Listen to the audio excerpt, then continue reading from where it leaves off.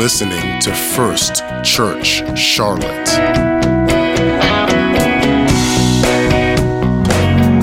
Greetings to all of you here today. I think I blew my voice out preaching in the first service. So if it's not good, you can blame them, because they were ready to preach, and so it's not even my fault, and I blame them.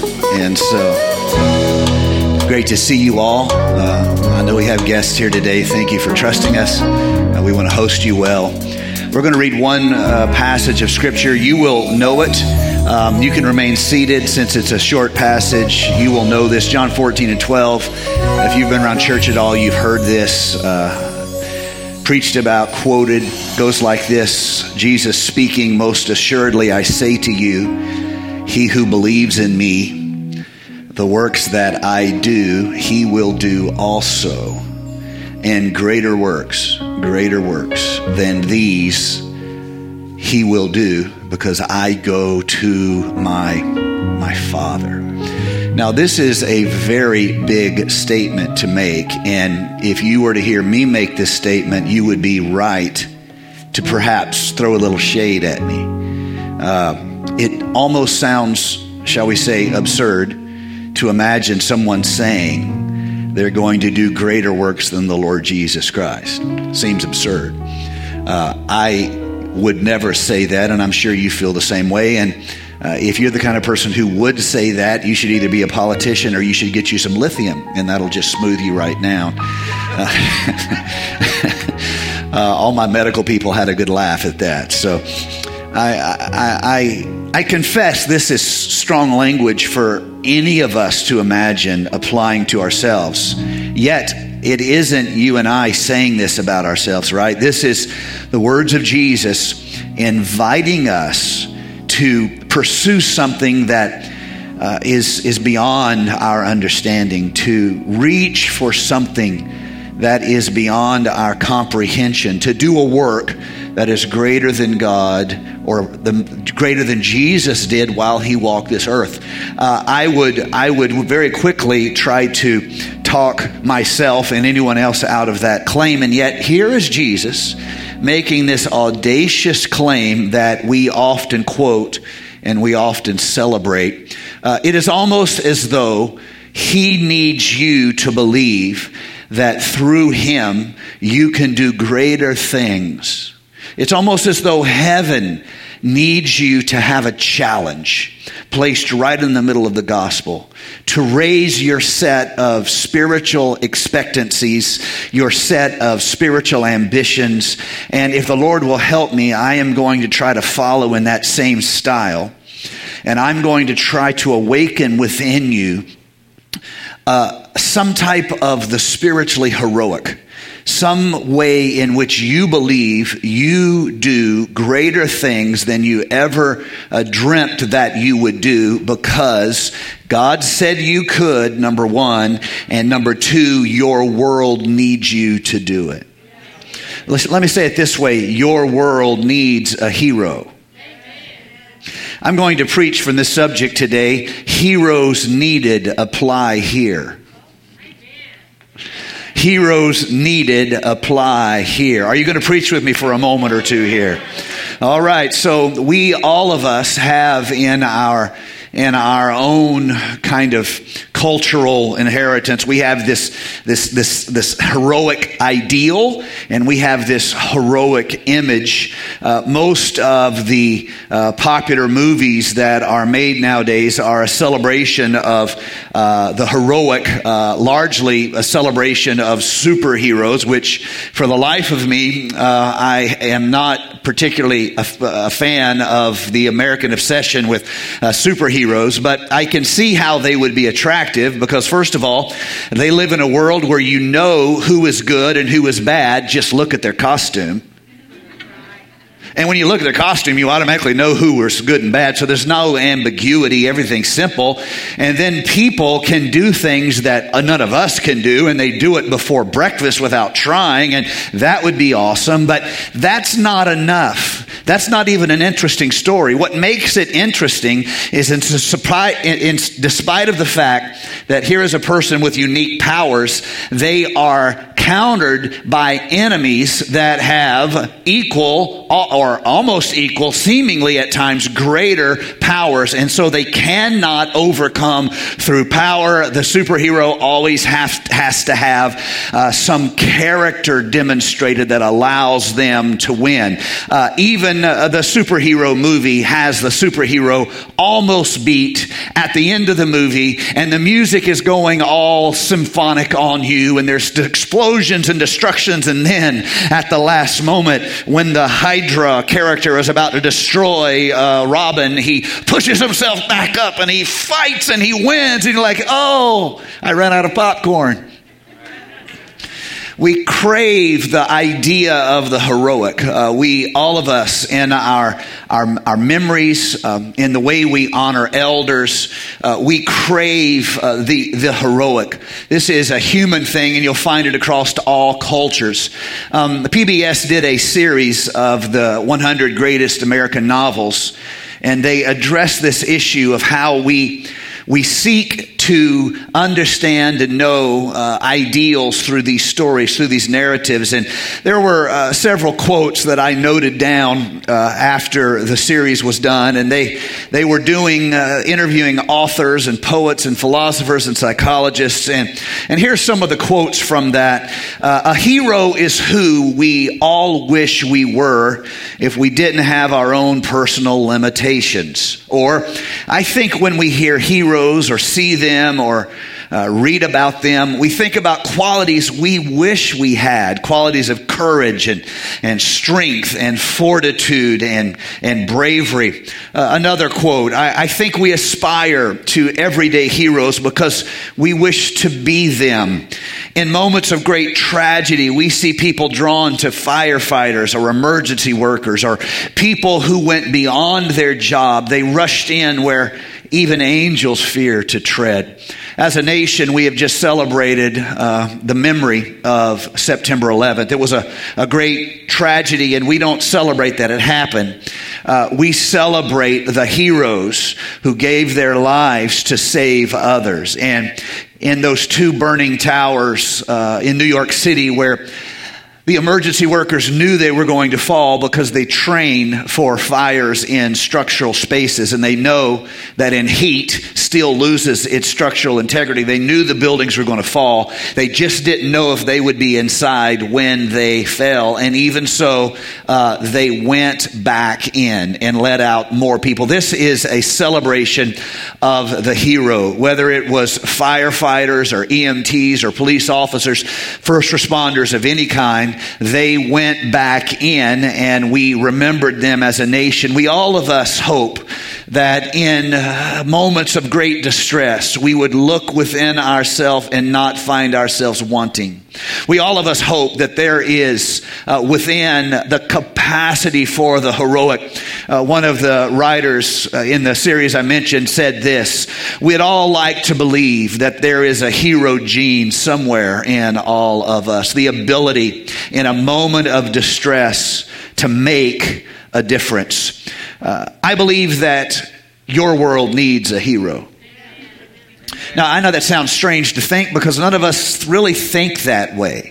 We don't exalt ourselves and think of ourselves in heroic language, and that's probably a sign of, good sense. We don't consider ourselves that way, and if someone were to apply hero language to us, we would find ourselves kind of distancing ourselves. No, I don't really see myself that way, but I want to speak spiritually here for a moment, and I want to say this. The reason why Jesus said things like, if you believe on me, greater works than these you will do. The reason why Jesus said things like that, and the reason why Jesus said that he would go away, and it would be good for you for him to go away, because his spirit would come to you and you would be transformed, and you would no longer need to be afraid of the things of the flesh in this world. You could live as a spiritual example. You could live as a walking, living, breathing testimony, you, through the transformative power of the Spirit, could become a light set as a city upon a hill. You could make a difference in the world. It's almost as though God decided your world needs a hero and He nominated you. What do you mean by that, preacher? What are you trying to say? Well, His promises are so broad, so high, so deep. They are continually inviting you to think you can do things you never dreamt that you can do. His promises are always inviting you to speak to the mountain and say, be cast into the sea. You never thought you could move a mountain. You're not even a mountain man. And here is the Spirit saying, speak to the mountain. Here is this invitation to rebuke the devil and he will flee. What do you mean the devil will flee? Here is this invitation to pray for healing, to pray for revival, to pray. God thinks your world needs a hero and He has nominated you. And He said He would fill you with His Spirit, and He would place His anointing upon you, and He would place His words in your mouth. God placed you in your world, and then He said, you can do it. I want all of you to be awakened to a spiritual possibility that God's plan was always to use your transformation to show His glory. I want to awaken you to a possibility that God's revealing of glory was not about Him revealing a light show, but about you revealing a life change. It may be that the glory of God, the power, I'm going to preach here a little bit. You might as well go ahead and get with me. The power of God is more perfectly manifest in the transformative power of God in our weakness than it is by a demonstration of His power and authority or your strength and authority. God's in the business of taking ordinary people and doing extraordinary things according to His will. And God would like to invite you to be a part of the heavenly program of testimony and demonstration and miraculous power among the people of God. God would like to use you. Now, I know you don't like to think this way. You just talk about, it's just little old me, and I just want a cabin on the backside of glory. There ain't no cabins on the backside of glory. There's only mansions. Now, you could be homeless in glory if you're lucky, but I promise you my mansion's big enough that that sounds vain, but let me see. My mom's mansion is big enough that you could come and live in one of her guest suites and she would never even know you were there. In other words, there will be no homeless people in heaven. You're going to make it not because you deserve it, but because God made a way.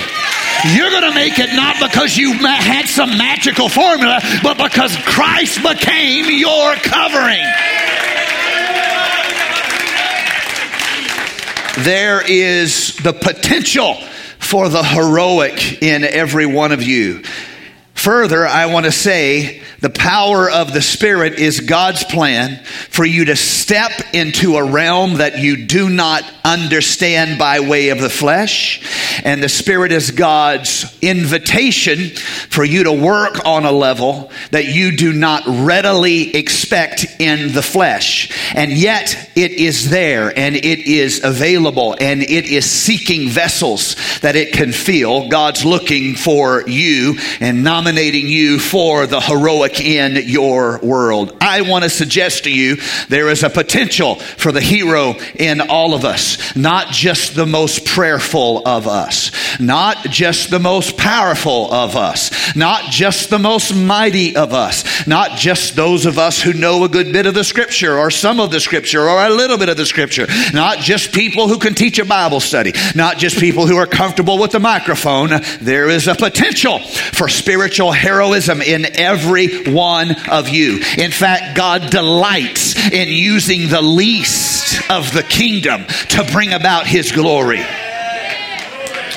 So the Bible is a continual demonstration of how the lowly become the mighty. And so I want to, as a way of example, I want to try to pick a group of us that we would not think of anything heroic arising out of by all the evidence. And I'm not going to pick a group by any ethnic background because that would be absurd. And I'm not going to pick a group by any, depending on how much money you have, because that would be absurd. We don't want to get in the business of judging people by their social place. We don't want to judge them by their ethnic background. We don't want to judge them by whether they're male or female, old or young. We want to let character count. Can I have a big amen in the house of God? We want to judge by the value of the character, not the lies that you may have inherited. And so I don't want to pick any group like that because that's dangerous. I want to pick a group that I know a lot about because I have been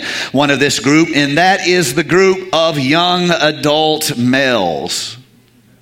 Young adult males do not seem particularly heroic. We call them everything from juveniles to, frat boys. And, young adult males are really just needing to be civilized so they can have value in the future. Because if you are raising a young adult male, you know they are barbarians. Y'all must not have many boys in your house because y'all don't know. You have to tell young adult. But anyway, let me move along. Frat boys get a bad reputation, perhaps deservedly so. The news media is full of dumb things that frats have done, particularly shameful in some cases, embarrassing in some cases. Gender and age is very statistically important in the prediction of crime. In 2014, males accounted for almost 75%, I should say, of all arrestees in America, and over 80% of all violent crimes were done by young adult males. Prison statistics tell the exact same thing. Males account for 93% of U.S. prisoners. Furthermore, half of all homicides committed in America are committed by young men between the ages of 15 and 29. They only make up about 20% of the population, but they commit over half of the homicides. We don't really think highly of frat boys when they come tearing by you revving their hopped up car, or when they're hanging out on spring break determined to have a good time, or when they're talking about their favorite team, or when they're pushing each other in the sports bar. It would be good for us to try to have empathy for them because they're just like everyone else. They're afraid of not being important. They're afraid of not having any value. They're afraid girls won't like them. They're afraid they're going to be broke forever. They're afraid they're going to live in mom's basement forever. They have a lot of pressure upon them, so give them a break. But you would not instantly go by a frat party and think, oh, those are some good boys. You go by and you think, my God, I hope they stay in their yard. And yet, out of this group comes heroism. My first experience with bullying older boys as a young boy, when I was probably 10 or 11. It was the first time my parents ever let myself and a friend of mine go to Eastland Mall by ourselves. So I had to have been around that 11 age. And we rode our bikes up there and we went to Eastland Mall. Eastland Mall is gone. It used to be right over there. I grew up right by Eastland Mall. I grew up right by the church. That's why I'm going to heaven and you're 50-50. Just having fun. So we rode up there and we had asked for money because we didn't have any money, and we were going to go to the food court and we wanted to go to the pizza place there, Sbarro's, and we were 10, 11. We rode our little bikes up there and we got to Sbarro's and we went up and got in line, just first time, kind of out by ourselves, and we got in line and they gave us those huge, delicious looking pieces of pizza, because the thing about mall pizza is it looks better than it is. Don't tell anybody I said that, but it actually looks amazing, but then it needs salt and something on it. It's just lacking. And but this, we didn't have taste buds. Teenagers can't taste food. They think McDonald's is good. Anyway, we got these huge pieces of pizza. We were so excited because this was the best ever. We went back to our seat and we sat down, and they had these little stool, like 4 seat. We sat down across from each other, and two teenage boys came up and sat down right beside us and just looked at us. And we were sitting with our pizza. We were like, what? And they were like probably late teens, you know. And we were like, what? And they said, give us that pizza. And we said, okay. They stole our pizza. Frat boys often have a deservedly bad reputation. But would you not know that among those of us who have bad judgment, there's still potential for the heroic? And among those of us who don't have everything together and we do dumb things, there's still a potential for heroic. Let me tell you about another story. Borderline Bar and Grill in Southern California, just over 2 years ago, had a mass shooting where there was a young man, very troubled, very broken, 28 years old, lost, lonely, all of the boxes you would check of a troubled person. He knew that Borderline Bar and Grill was their college night was Wednesday night, and he hated them, and he was filled with rage, and he got his various tools of death together, and he loaded his pistol with 28 round magazine, and he took smoke grenades, and he walked up to the door of the sports bar, and he threw the smoke grenades in, and once the screaming started, he walked in and he started killing people with his weapons. And the college kids, the young boys, those same boys that would drive by you too fast and you would roll your eyes, those same boys who would have judgment problems in determining what is worth the risk and what is not worth the risk. The same boys who could do all of the dumb things that young boys do, young men do, the same boys realized what was happening and began herding people together and forming a wall in front of them with their own bodies. And they began trying to usher people out, and they gathered up in one place behind a pool table. They gathered up a group of people, and they knelt in front of him and covered those people with their body as that man came through trying to kill. And when they saw a side door, they began ushering people out and coming back in and getting people who were cowering behind the pool tables and covering them with their own bodies and leading them out. And they saved perhaps 30 or 40 lives, and some of them were shot.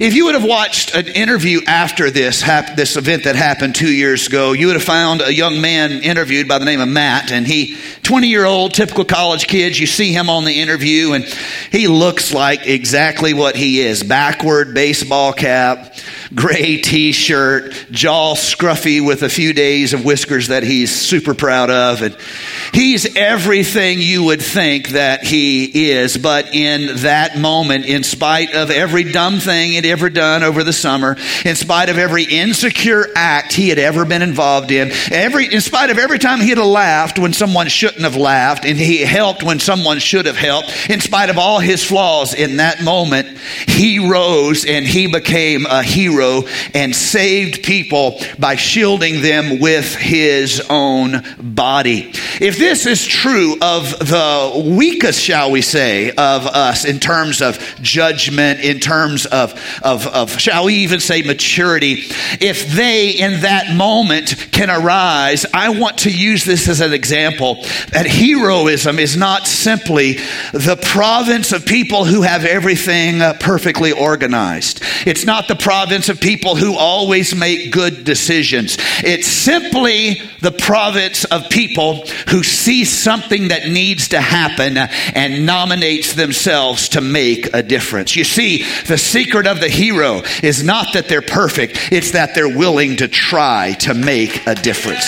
It's not that they know everything to do. It's that they're willing to try. They're willing to risk. Let me say it again and hope somebody hears it today. Your world needs a hero. It doesn't need necessarily a perfect person. It needs a hero. It doesn't matter if you have a past you're not particularly proud of. Your world needs a hero. Maybe you don't know the scripture as much as you would like to. Your world needs a hero. And the Bible is showing you story after story of surprise heroes.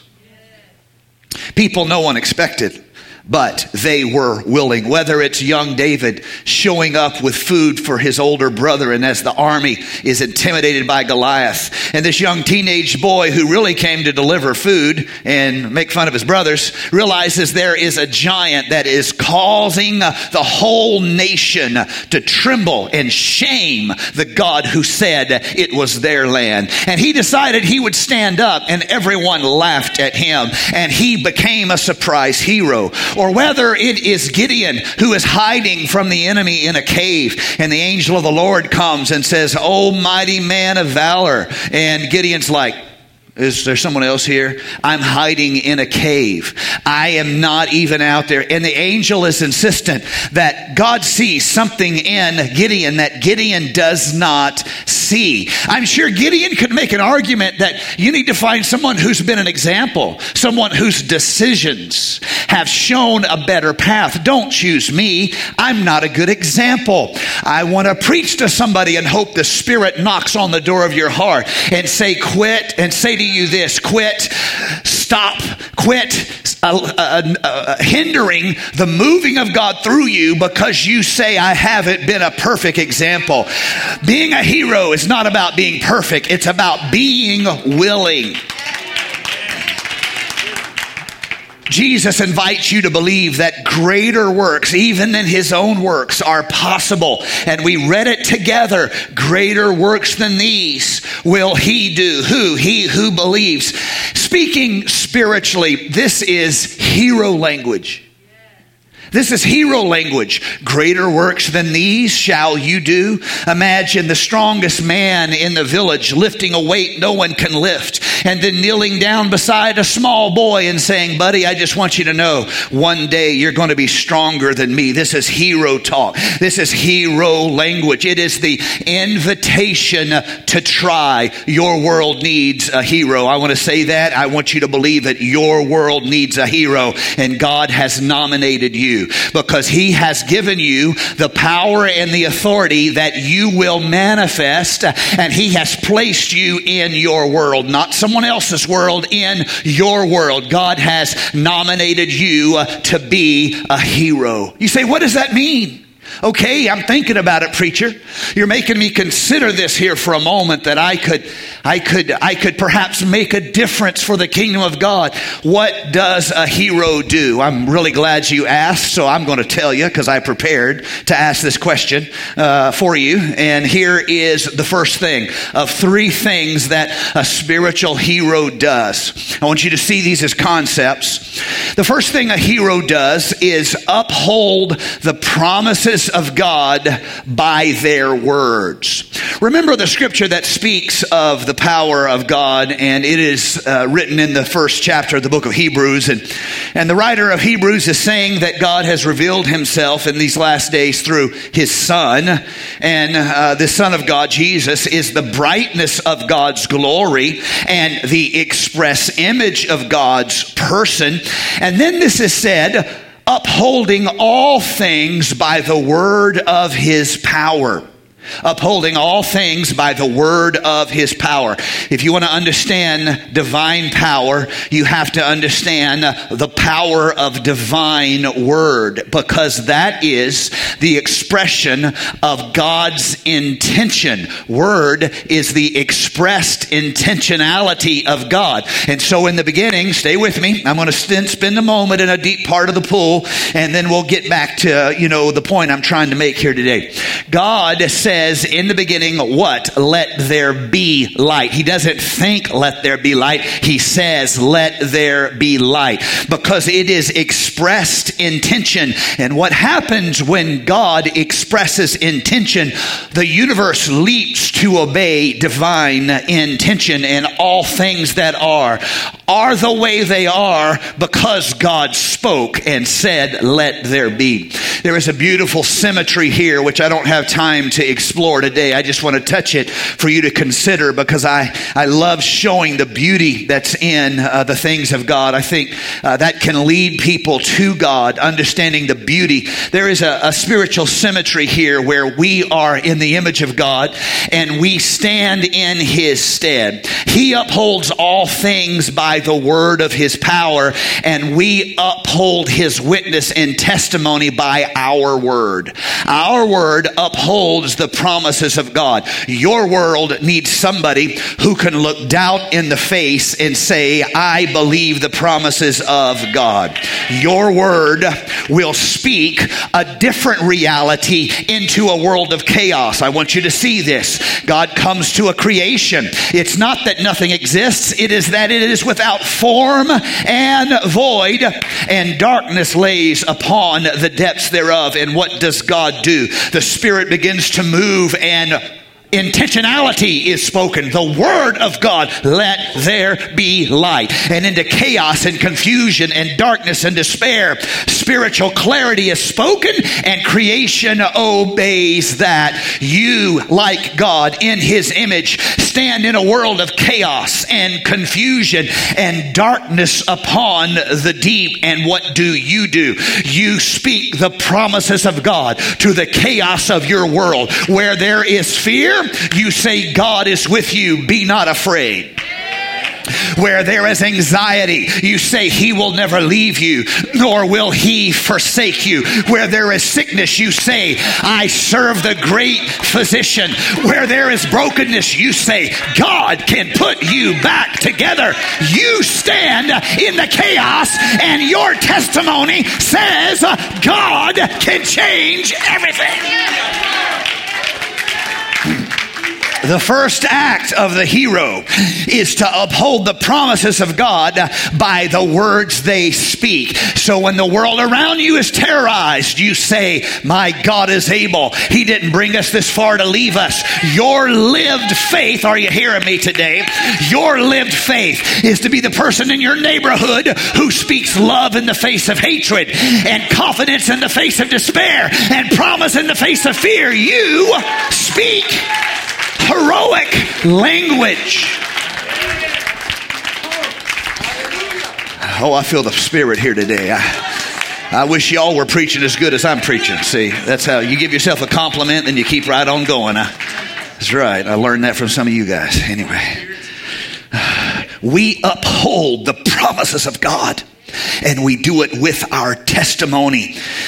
Secondly, well, let me give you another passage for that, upholding the promises of God by our word. This is Isaiah 62:6. This is New Living Translation. O Jerusalem, I have posted watchmen on your walls. They will pray day and night continually. Take no rest, all you who pray to the Lord. In other translations, that is written as though you are continually upholding what God has said he was going to do. It's not so God is reminded, he never forgets. It's so his word, which is spoken in heaven, resonates here on earth. In your world, someone needs to speak, echo, repeat the voice of God, and that is you. The second thing the spiritual hero does is we plead for justice on behalf of another.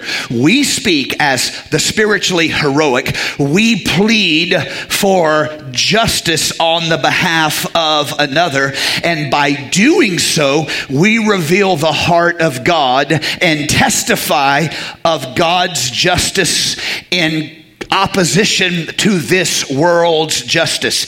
Isaiah 59, verse number 14 through 16. Our courts, I'm reading New Living Translation so you hear it with fresh ears. Our courts oppose the righteous, the prophet says, speaking to the imperfect justice of the day. And justice is nowhere to be found. Truth stumbles in the streets, and honesty has been outlawed. Yes, truth is gone, and anyone who renounces evil is attacked. The Lord looked and was displeased to find there was no justice. He looked and he was displeased to find there was no justice. He was amazed to see that no one intervened to help the oppressed. No one cared for anyone except themselves. No one cared about the oppressed. There was no voice of justice for the person who had no voice to speak for themselves. God was looking for someone who would manifest his heart in this world, because this world needed a hero. This world needed the heroic act of an imperfect person to manifest another truth and another promise, the promise of God here on this earth. He was amazed that no one intervened to help the oppressed, so he himself stepped in to save them with his strong arm, and his justice sustained him. You should be aware of the brokenness in your world, and you should be the one who calls out for freedom for the oppressed. It should not just be the voice of God that wants the captive to be set free. It should be your voice who says, my God can set you free. It should not just be God's voice speaking to the addicted, speaking to the trapped, speaking to the helpless, saying that he will save them. It should be your voice standing and echoing heaven. Is anybody hearing what I'm laying down here today? You should be echoing heaven, saying God can set you free. You've pled for justice. Third, you plead for mercy. The first thing you do is you uphold the promises of God in your world with your voice. The second thing you do, you plead for justice against the oppressor. We pray against the works of darkness. We pray against the powers of hell. We pray for deliverance to the captive, and we pray for mercy to the oppressor. In other words, this world is filled with sin, and yet the sinners are our harvest. Oh, if you don't get that, this preacher and this church is going to drive you nuts, because that's what we are all about. The sinners in your world are not your enemy. They are your harvest. And so you pray for justice for the oppressed, and you pray for mercy for the oppressor. In this manner, you stand as a spiritual hero in your world. Let me show you another scripture on this pleading for mercy. We literally, as an intercessor, we hold back judgment. You see, God is not a man that he should lie. God won't say he's going to judge the sinner and then not judge the sinner. The debt will be paid if heaven has to pay it itself. Do you see? God will not break his own laws, because he's not a man that he should lie. We're the ones who make a rule and then change it. That's not how God operates, because his word expresses his nature.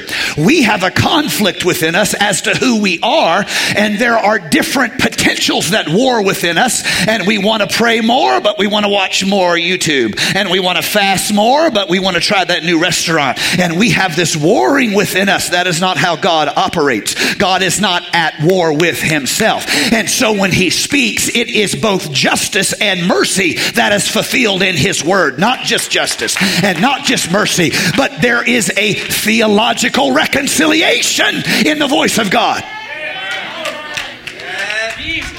And so, watch this. When he says there is a judgment for sin, the day that you sin, you shall surely die, the price will be paid. The only way we're getting out of anything is to try to find someone who can pay the price for us. Watch this. Ezekiel chapter number 22 and verse number 30. I looked for someone who might rebuild the wall of righteousness that guards the land. Righteousness guards the land from what? Judgment. Judgment brings destruction to the transgressor. What guards the transgressor? Righteousness. Why is there only one who is good, and there's only one who can wash away your sins? Because your sins is guarded, I wish I could preach, by his righteousness. You see, You see, I looked for someone who might rebuild the wall of righteousness in the land. I searched. Somebody say, God searched. I searched for someone to stand in the gap in the wall so I wouldn't have to destroy the land, but I found no one.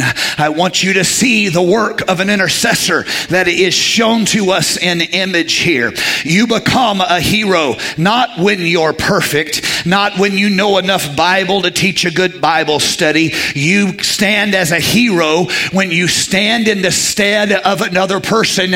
You proclaim the promises of God and you plead for justice and for mercy. You're no longer just worried about you and yours. You're no longer adding up how much money you have in your bank account. Your eyes have been opened to the fact that you are here for a reason, and the reason is the world you are placed within.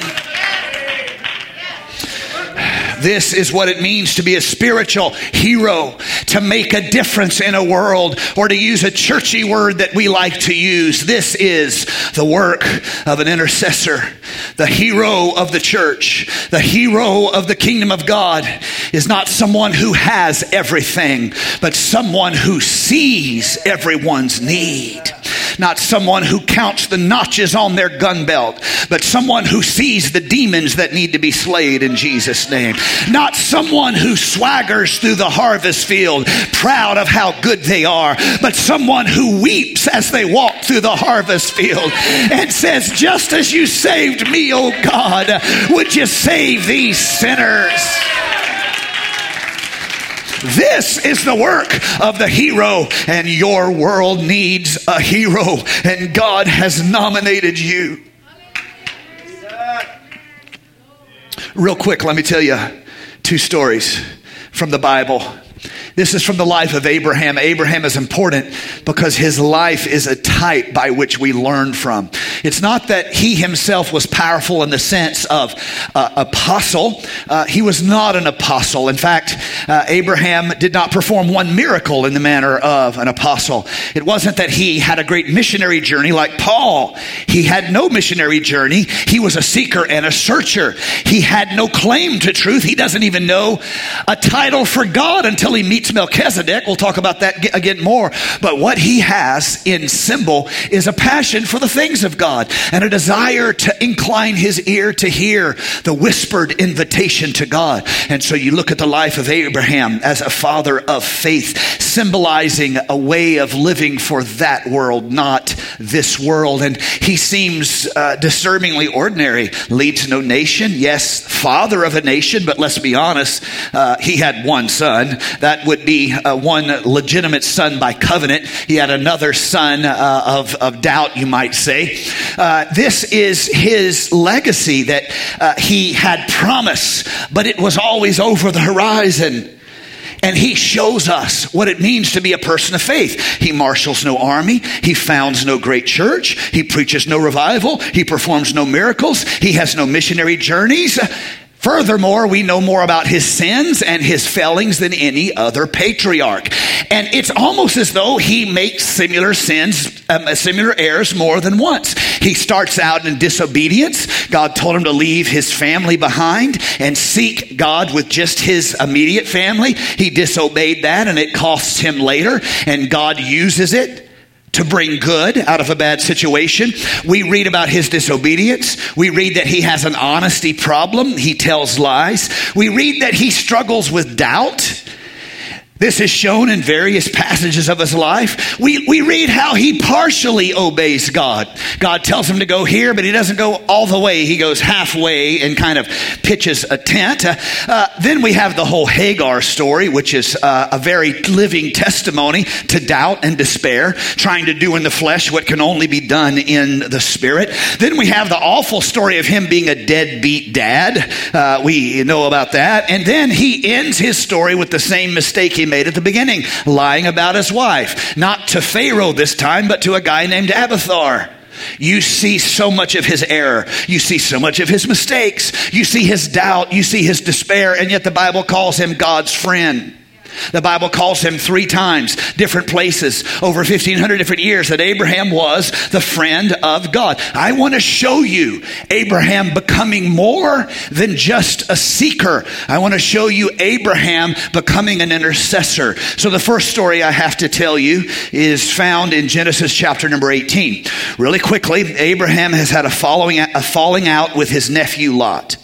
They have disagreement about grazing lands and watering rights. This is not uncommon. There are lawsuits even today about these kinds of things. And this time it caused conflict, and the herdsmen of Abraham quarreled with the herdsmen of Lot, and they decided to part ways. And Lot did Uncle Abraham wrong. He did not really go for an equitable distribution, but instead he negotiated in a manner where he should not have negotiated. There are some relationships in your life you have to be careful of negotiating in, because it's not the nature of the relationship to negotiate. And this is the circumstance here.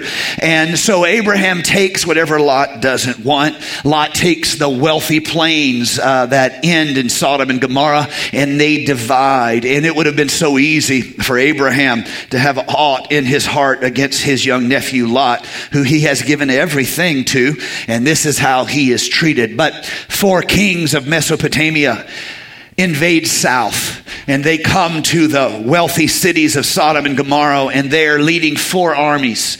They destroy the city, and they take captive the inhabitants of the city, including Lot and his family. Abraham hears, and Abraham is moved with worry and concern for his nephew.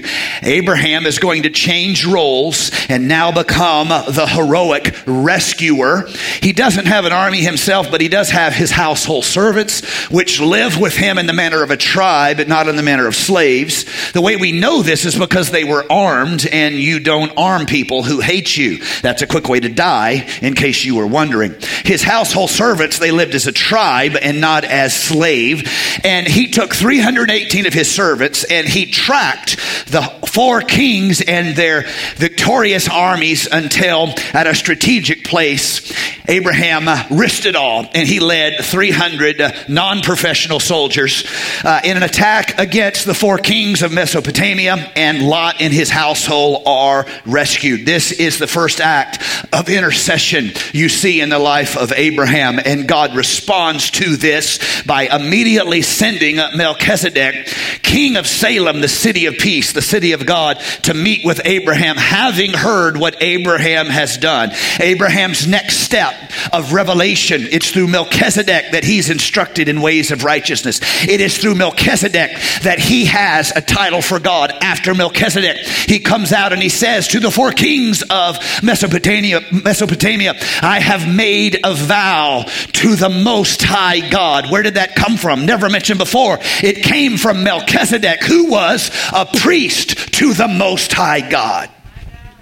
Abraham's next step comes through standing as an intercessor for someone he cares about. His next step of revelation, his next step of blessing is Abraham risking it all for someone else. But it's very natural for us to care about our family. That's fairly easy. All of us can get a burden for our own kids, right? God knows they need Jesus.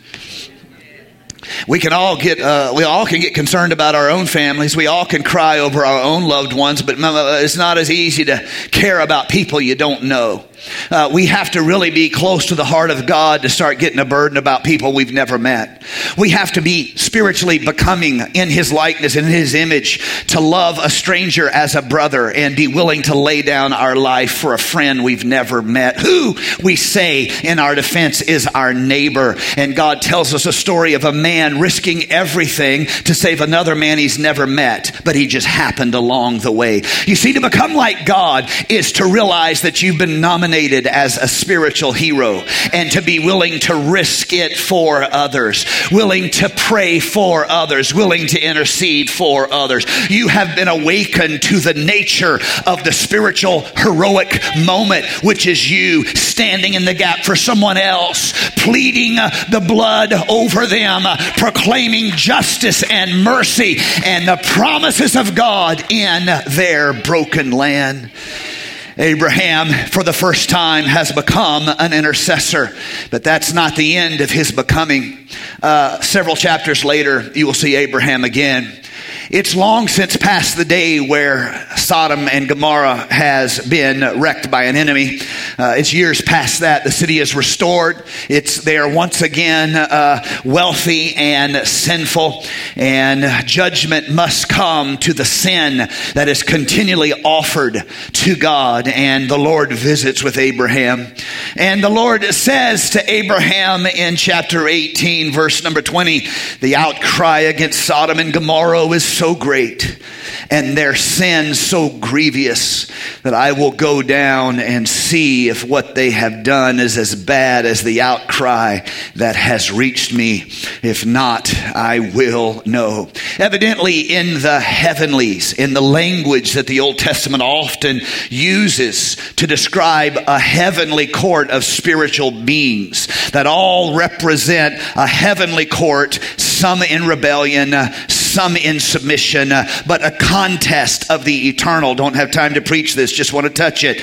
In that realm, hell is bragging about their prize cities of Sodom and Gomorrah, and judgment demands its due, and here comes God to see. This is all in poetic spiritual language, but you must see the underlying themes, the thematic truths that undergird the story, and they are going to see if it's as bad as hell has been bragging it is. And God turns away and starts towards Sodom. God is represented by a theophany of three men, which, just understand, a theophany is theological language for when God takes on the image that can be understood by human eyes to represent his nature and his deity. And these three men turn towards Sodom, and Abraham remains standing before God. Abraham remains standing before God, and he takes a chance. He risks it all. You don't brashly approach God in the Old Testament. Oh, we're spoiled now. We talk about love and grace so much we started to believe it. But in the Old Testament, you don't just rush up to God. You have a sense of the fear of the Lord. And Abraham takes a chance in the majesty of God's own presence, and he steps forward and he remains standing there, and he says to the Lord, verse 23, will you sweep away the righteous with the wicked? What if there are 50 righteous people in the city? Will you really sweep it away and not spare the place for the sake of the 50 righteous in it? Far be it from you to do such a thing, to kill the righteous with the wicked, treating the righteous and the wicked alike. Far be it from you. Will not the judge of all the earth do right? Abraham's no longer worried just about his family. Here's the crazy thing you need to see if you want to understand the deep waters of the spiritual hero here. Lot and his family are going to be saved by God. Abraham is going to know that Lot and his family are saved. Abraham is not being moved by concern for people he knows and he's met and are his family, his blood. He's concerned about people he's never met. You want to understand why Abraham's called the friend of God? I'll tell you why. Because over the years, Abraham has become more like God. And when God looks for someone to speak mercy over his creation, he is happy to see Abraham standing in the gap saying, this isn't about me, oh Lord. This isn't about me and mine, oh Lord. I have been placed to speak your promise in this land, and your promise is it's not your will that any would perish, and your promise is that you so loved the world that you gave your only begotten Son. I stand in this world, oh, let us hear it today, oh God, and I speak your truth to this broken world, and I say God loves you so much. He's willing to be the righteousness you don't have so you might meet mercy. God's looking for a man who can be a hero And here's Abraham taking a chance. He's not just worried about his kids anymore. He's grown up spiritually into something that God says, that man is like me. That man is my friend. I'm not just trying to see how I can get more. I'm not just trying to count the money I have in the bank. I'm seeing the needs everywhere. I'm not just putting notches on my spiritual gun belt, how powerful I am, but I see everywhere I go that the world is broken under the teeth of hell, and they crush and they destroy these workers of rebellion. These demonic forces oppress and destroy and kill and murder. And I am standing here today, not very powerful and not very mighty, but I am saying this: God is my refuge and strength. I'm saying this: fall upon this rock and be broken. I say this: repent of your sins and receive water that takes away every thirst. I speak the promises of God in this broken land, and I plead for justice for the oppressed. I see the forces of hell that are destroying and killing, and I pray for mercy for the sinners caught up in the dog-eat-dog world, the painful hierarchical struggles of the haves and the have-nots, the fears and the tribal hatreds and the human pettiness. I don't just hate everybody. I see the brokenness of the world, and my heart breaks. And I say, God, none of us are worth saving, but there's one who is good. You paid our debt that we get to be saved down here. You washed us. You stand in the gap as an intercessor for your world. You make a difference in your world. Abraham has moved beyond just caring for the people near. He's now able to see the people he doesn't even know. And he stands as a good Samaritan. He binds up their wounds. He pays their debts. And he says, I will return. This is spiritual hero talk. Musicians, come, let me close with this. You guys know I love in my preaching as best as I can, and sometimes it's not very good. As best as I can, I want to unpack the great, beautiful themes of Scripture. And I want to give you a sense of, there's this beautiful completeness and symmetry in the work of God. I want to do that. Sometimes I do better than others, but I want to do that. But when I get to the point where you have begun to see, or perhaps enjoy in the manner I enjoyed in my study, you begin to see this, I've got to leave you with something practical, because it's not enough for us to know. We have to do. It's not enough for us to celebrate. We have to interact with the world in which we are placed. I want to give you 5 simple things that you could start doing right now to be a spiritual hero in your world, because God placed you there and He nominated you as to do it. These are 5 practical things you could start doing right now because your world needs heroes. Number 1, you need to grow in friendship with the Lord. How do you do that? You've got to spend time in His presence. Abraham is changed by his years seeking after God. And in the end, Abraham has become that which God has always sought for him to be. And the roles have been reversed, where Abraham represents the mercy of God before the face of God. I want you to see how Abraham has become. He has become that one who God was searching for, who stands in the gap, speaks the promises of God, pleads mercy, pleads justice. He has become. He has done that by spending time with God. That's number 1. Grow in your friendship with the Lord. It will be less difficult for you to see people as needing God rather than seeing people as pains in your neck. The second thing that you can do practically right now, grow in your ability to be still and listen. Being still and listen is a way of opening the door of your life to allow the Spirit to come in. I don't want to rush past this, because I think sometimes we think the path to the Spirit of the Lord is something that we perceive as powerful. And that's great because that involves our emotion and we need that. That's why we have church the way we do. But I want you to see in our day-to-day life, you can't carry a choir with you. You can't carry a praise team with you unless you are the praise team. You can't take the preacher with you because I am not going with you all week. You will wear me out. You understand what I'm saying? What do you do then when you don't have that emotional cue that allows you to feel what we talk about, good church or powerful or as a mighty Spirit of the Lord? When we don't have that, what do? You need to practice being still and listening to God, pursuing His Spirit. The third thing, you need to every day build your life upon eternal values, not worldly distractions. You will never be an intercessor caring too much about this world. I wish there was another way. I wish you could have your cake and eat it too, but that is just not how it works. You cannot serve God and mammon. You'll love one and hate the other. It does not work that way. Daily, you must remind yourself, I am a stranger and a pilgrim. In other words, Abraham, don't build a house, don't buy a couch, stay in the tent. This world is not your home. If you want to build something permanent, let it be an altar.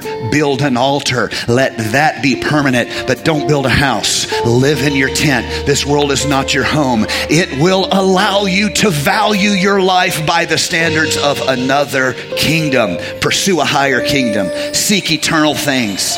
Remind yourself every day this world is not your home. Number 4, this is so important.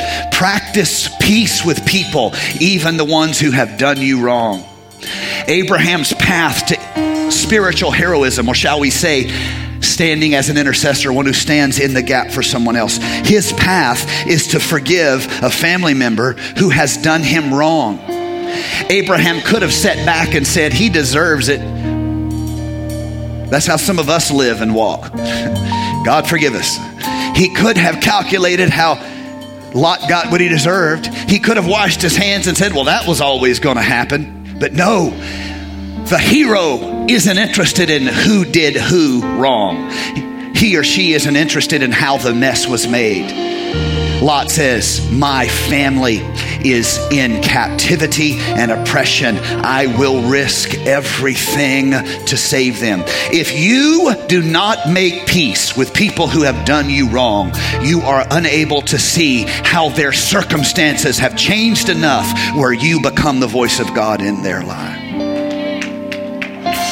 That's practical. You can use that right now. Number 5, if you are not practicing spiritual empathy for every person you meet, even the people that disgust you, you are missing the role of spiritual heroism in your life, because you will never pray an intercessory prayer for someone you don't have any feeling or care for. You must practice empathy. Even the person bound in the ugliest sin, don't be impressed by their sin.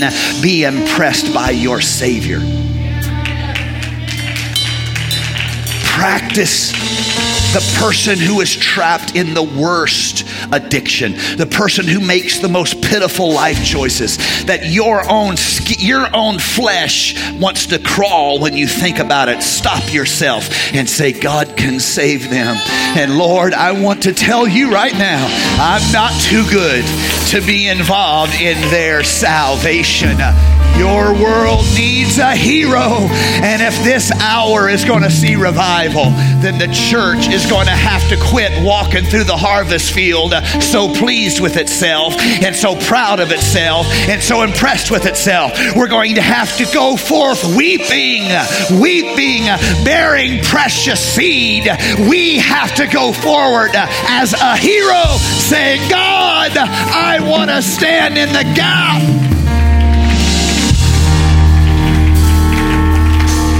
Stand with me all across the house.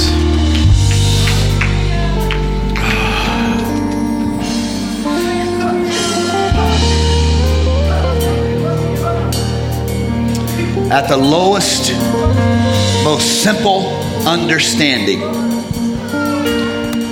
the job of the spiritual hero is to stand in the midst of chaos, despair, fear, broken hearts, sin, and call on the name of Jesus. You see, the greater the darkness, the brighter the light. At the simplest, most brass tack, understanding. The spiritual hero doesn't go to the mirror and see whether or not their armor is polished. It may need polishing, and maybe you should think about that. But that's not what the moment of the hero calls for. You stand in the chaos and you say, Jesus, our world needs you. Jesus, my neighbor is an alcoholic and they think no one knows. But I plead for mercy for them. They're oppressed. They're in bondage of this addiction. I speak against that bondage and I pray against that stronghold of the enemy. However it's being manifest, I speak against it in Jesus' name. I plead your mercy for them, Lord Jesus.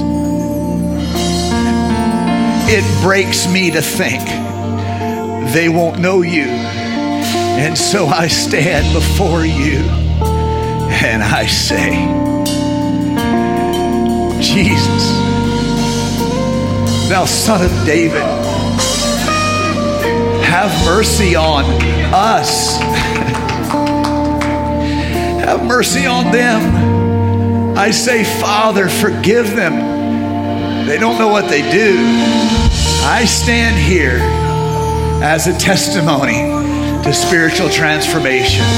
And I don't speak what's in my mouth. I speak your word, your promise to this broken world as testimony that you can do anything.